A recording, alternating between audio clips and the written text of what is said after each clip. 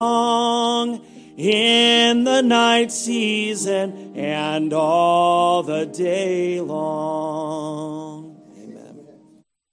Thank you, Brother Tony, and thanks again, Miss Aaron. That was so kind of you. Amen. I'm so unworthy to, one, be a Christian, to be saved. I am absolutely unworthy. I'm unworthy to be partakers of the benefits. I'm unworthy to have eternal life. I'm unworthy to be considered heirs with the Father, the Son.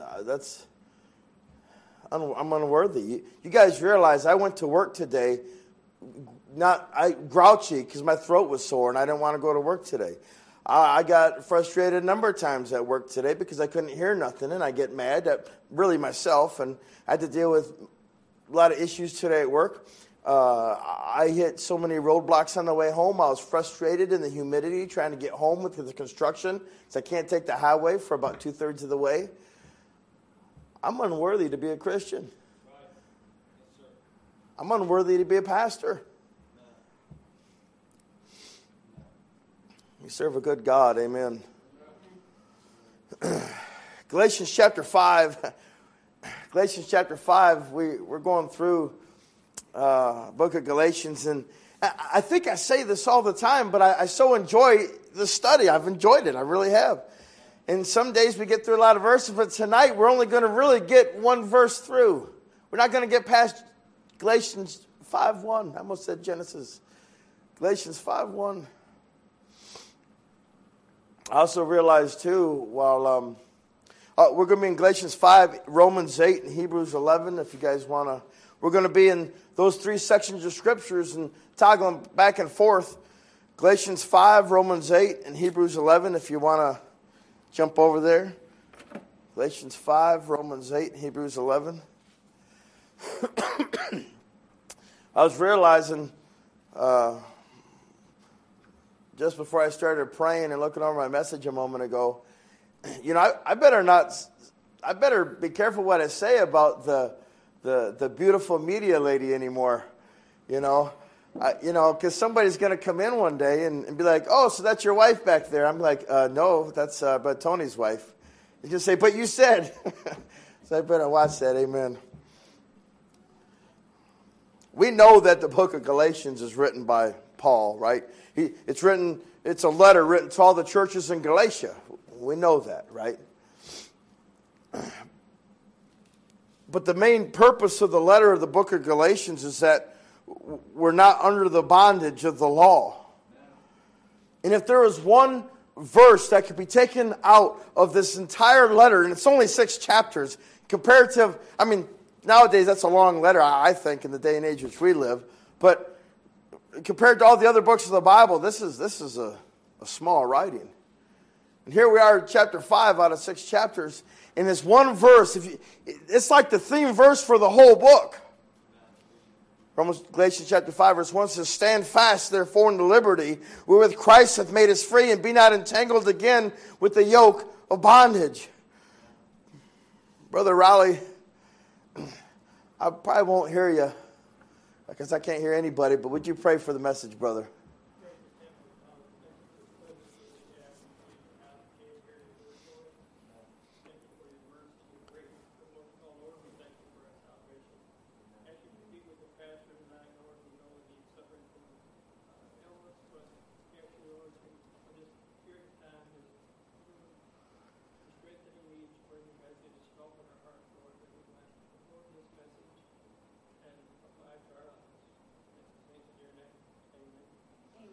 Amen.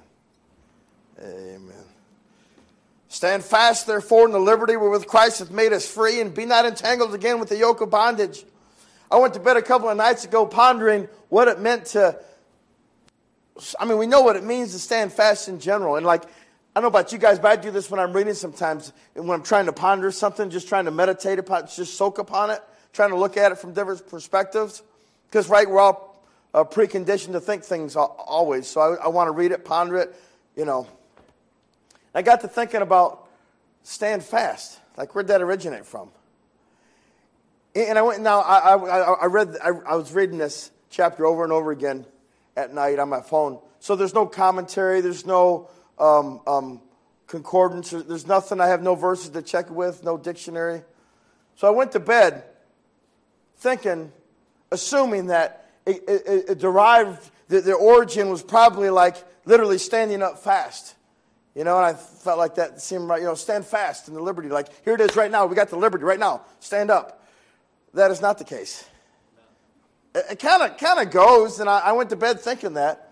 The definition of stand fast is a rigid or unyielding position.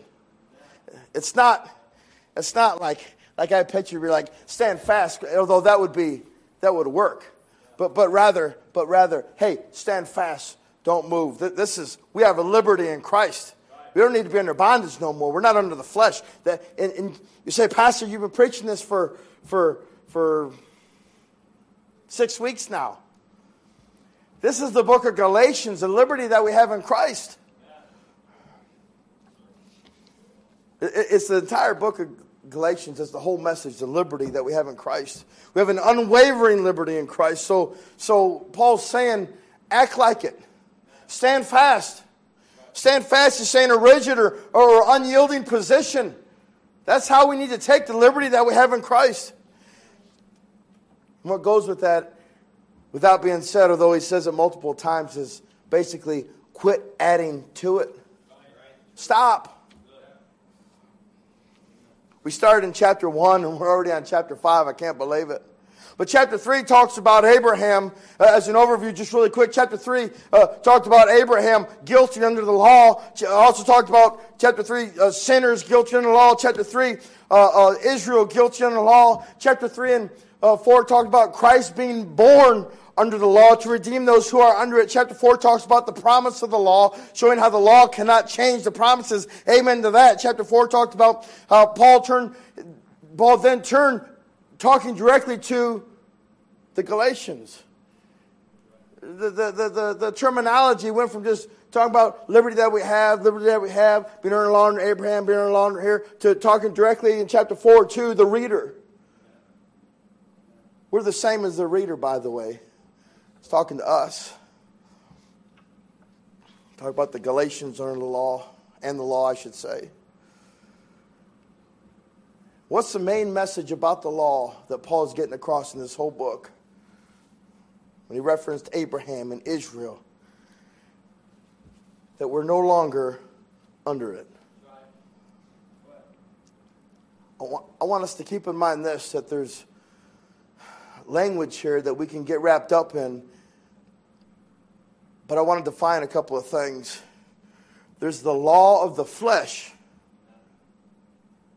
and the law that God gave to his people. The Levitical law or the Mosaic law, whatever you want to call it, that's the law that God gave to the people. The law of the flesh and Levitical law. The law of the flesh, we're all born into it.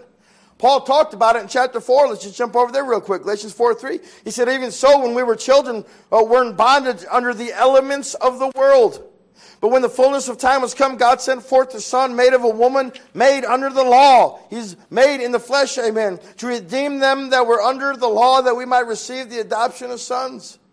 Paul emphasized it also in Romans chapter 8. Let's jump over to there. Romans chapter 8, verse 5. He said, for they that are after the flesh do mind the things of the flesh, but they that are after the Spirit, the things of the Spirit. For to be carnally minded is death, but to be spiritually minded is life and peace, because the carnal mind is enmity with God, for it is not subject to the law of God, neither indeed can be. So then they that are in the flesh cannot please God. But ye are not in the flesh, but in the Spirit. If so be that the Spirit of God dwell in you. This next part is so important. Now if any man have not the Spirit of Christ, he is none of his. Guys, that's so important. Keep a finger in Romans 8:9, because we're gonna close this message with that verse. We're going to come back to that in a moment. It's really important that it says, if any man have not the Spirit of Christ, he is none of his. So we have the law of the flesh. We're all born into it. And we have the Levitical law, which is only given to a specific people at a specific time. I just realized we might lose power tonight. That'd be kind of fun. Amen.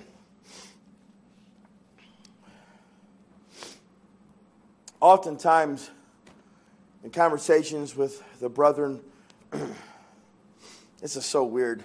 I feel like I'm talking to a tunnel in my head.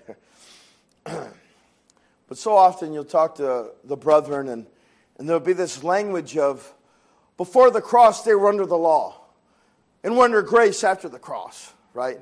That's language that you'll hear. Look, it's always been under grace. Okay, God's people, the Jews, were under the law, Levitical law. We are all born under the law of flesh. Okay. The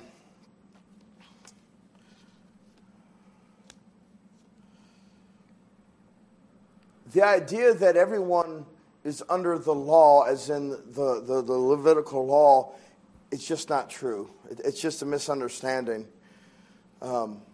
Let me start here. Who is the father of the Jewish nation? Abraham. Did you know that Abraham, not only was he not under the Levitical law, he'd never heard of it, didn't know about it. That was like 400 plus years before him. Think about that. Noah was never under the Levitical law. The law wasn't given until 400 plus years after Abraham. To who? The Jewish people. Why did God give the Jewish people a law? Specific laws? Because he wanted his seed to be pure.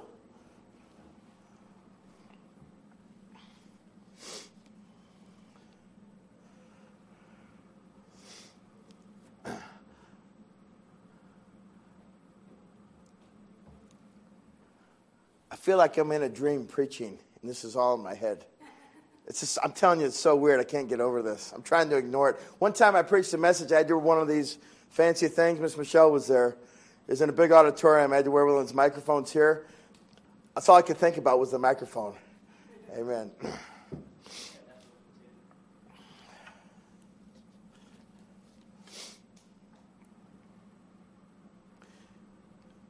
If Abraham didn't even know that there was a Levitical law, well, there wasn't at that time. That means that there was around 2,000 years prior to Abraham. So 2,000 years basically of no Levitical law given. What about those people? They didn't know anything about keeping the Sabbath. There was no Passover to keep at that point. There was no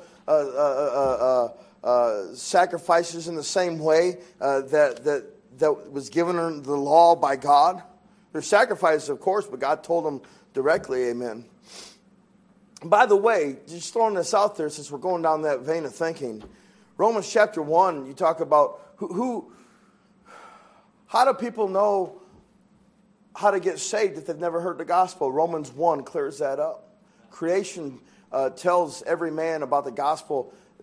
Tells every man about God, and they were without excuse. In Romans chapter 2, it tells us that God wrote a moral law on every man. This goes right in with Romans chapter 1. Paul's telling the reader, God's telling us through His Scripture, saying, hey, creation itself tells every man that there's a God. But also in chapter 2, read this, Romans chapter 2, verse 14.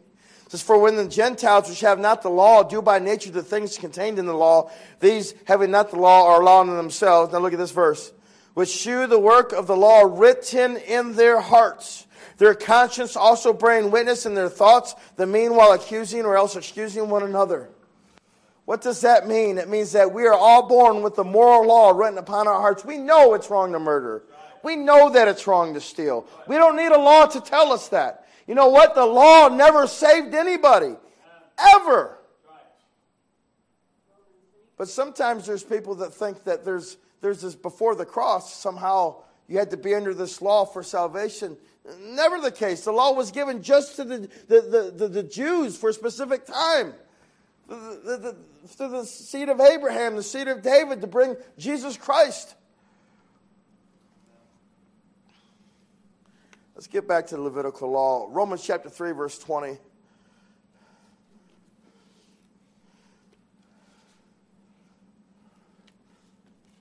Romans chapter 3, verse 20. Therefore, by the deeds of the law, there shall no flesh be justified in his sight. For by the law is the knowledge of sin. Amen to that. We know that. But now the righteousness of God, look at this. Look at this, is so important. But now the righteousness of God without the law is manifest, being witnessed by the law and the prophets. The righteousness, God doesn't need the law to show his righteousness. Amen. Romans 3:22, even the righteousness of God, which is by faith of Jesus Christ unto all and upon all them that believe, for there is no difference. I love that all. I love it. It's not hindered by a time frame, by a dispensation, or your age, or your talent, or your ability. Romans 3:23, for all have sinned and come short of the glory of God, being justified freely by his grace through the redemption that is in Christ Jesus, whom God has set forth to be a propitiation through faith in his blood. Look at this. To declare his righteousness for the remission of sins that are what? Past. Through the forbearance of God. I'm so glad that the sacrifice, the lamb sacrifice, goes back all the way in the past and all the way in the future. Amen to that. Jump to Galatians chapter 2, verse 16. Galatians chapter 2, verse 16. I was cross-referencing verses and looking through here, cross-referencing that, finding these verses. And I came across this verse, Galatians 2:16. I thought that is perfectly what we're talking about. And it wasn't until I copy and pasted it and was looking over my notes I realized, oh, that's the book we're reading. That's Galatians. I got a kick out of that. Galatians 2:16. He said, knowing this, that a man is not justified by the works of the law, but by the faith of Jesus Christ. Now, I've got to let that sink in. We know that, but let's get that deep in our hearts. Knowing that a man is not justified by the works of the law, but by what? The faith of Jesus Christ.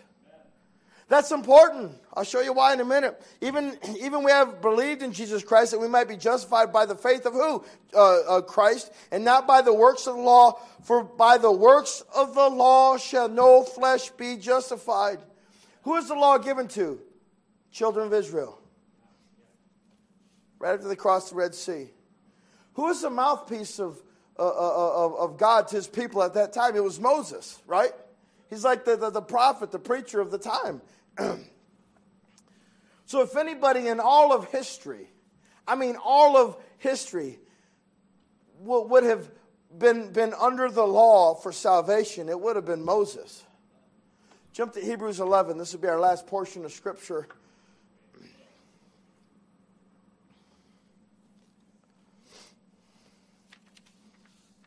Almost our last portion of Scripture. I found another page. Amen. We have this, we know Hebrews 11 is a Hall of Faith chapter, right? I mean, it's like by faith Abraham, by faith Rahab, by faith Sarah, by faith on and on, right? That's awesome. Did it ever say by the law Abraham, by the law no, it's by faith Moses, by faith Abraham. Look at verse 24. By faith, Moses, when he was come to years, refused to be called the son of Pharaoh's daughter, choosing rather to suffer affliction with the people of God than to enjoy the pleasures of sin for a season. We know all of that, but this is where I want to get to. Esteeming the reproach of who? Wait a minute. Receiving the reproach of who? I thought that was before the cross. We say, well, maybe the writer meant to put God. Well, that's interesting because he said in verse 25, choosing rather to suffer the affliction with the people of God. But then in verse 26 says, esteeming the reproach of Christ greater riches than the treasures in Egypt, for he had respect unto the recompense of the reward.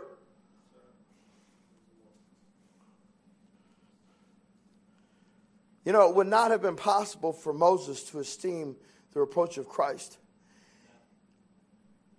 if he was not putting his trust in the fact that Christ was coming to save the world of their sins. It wouldn't be possible.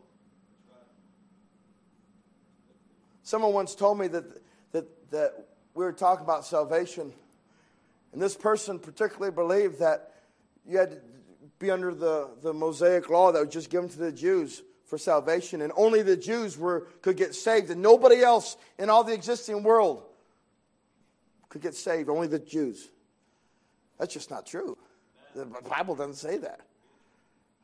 The children of Israel, it's laid out, I believe, in Leviticus, talking about, if a Gentile comes in, they're not required to do all these circumcising things, and they're not required to keep all this and do all that.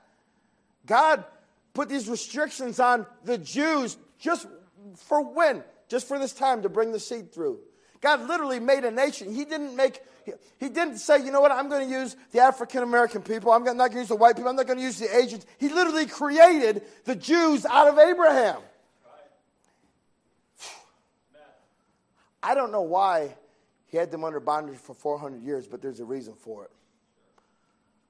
I'm guessing it was so that when they come out, they'll be completely relying on God. They don't know how to govern themselves. They don't know how to do nothing but for God.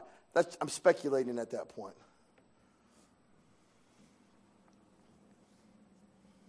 But somebody once told me that they just didn't believe that Moses said a sinner's prayer and said, Lord Jesus Christ, come into my heart.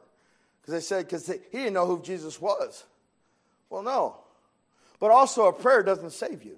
Prayer doesn't get you into heaven. That's a disingenuous, confusing thing that gets put in the mainstream church language.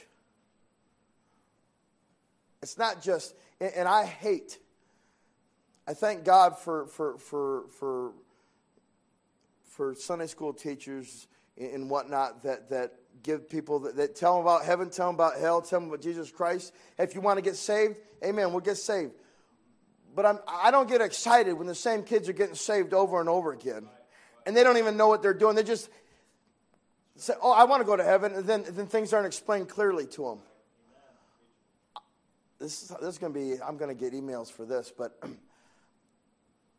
I will not lead a kid to Christ if I don't think he understands what a sinner is. I haven't led my children to Christ when they told me they wanted to get saved because they couldn't tell me what a sinner was. I probably got 4 emails coming in right now. I'm gonna get it, and that's fine. How many? But also, I deal with people that don't know if they're saved 30 years later because they're like, oh, I said the prayer though, so it should be good, right? A prayer doesn't save you. What does save you? Putting your trust in the Son of God for being the propitiation for our sins. You don't have to say, dear Lord Jesus Christ, come into my heart. But you do have to make a conscious decision to say, at least in your heart, I know with the mouth confession is made in salvation. I get all that. But at very least in your heart, have a conversation. Lord, I trust you. I trust that I'm a sinner in need of a Savior. I want to repent from all the wrong that I've done. I want to put my trust in you. I want to go to heaven, Lord. I love you. I want to give my life to you. That's salvation. And mean it. That's salvation. Did Moses do that? I believe with all my heart that verse is perfect proof that he esteemed the reproach of Christ. He didn't say the God of Abraham. He said Christ.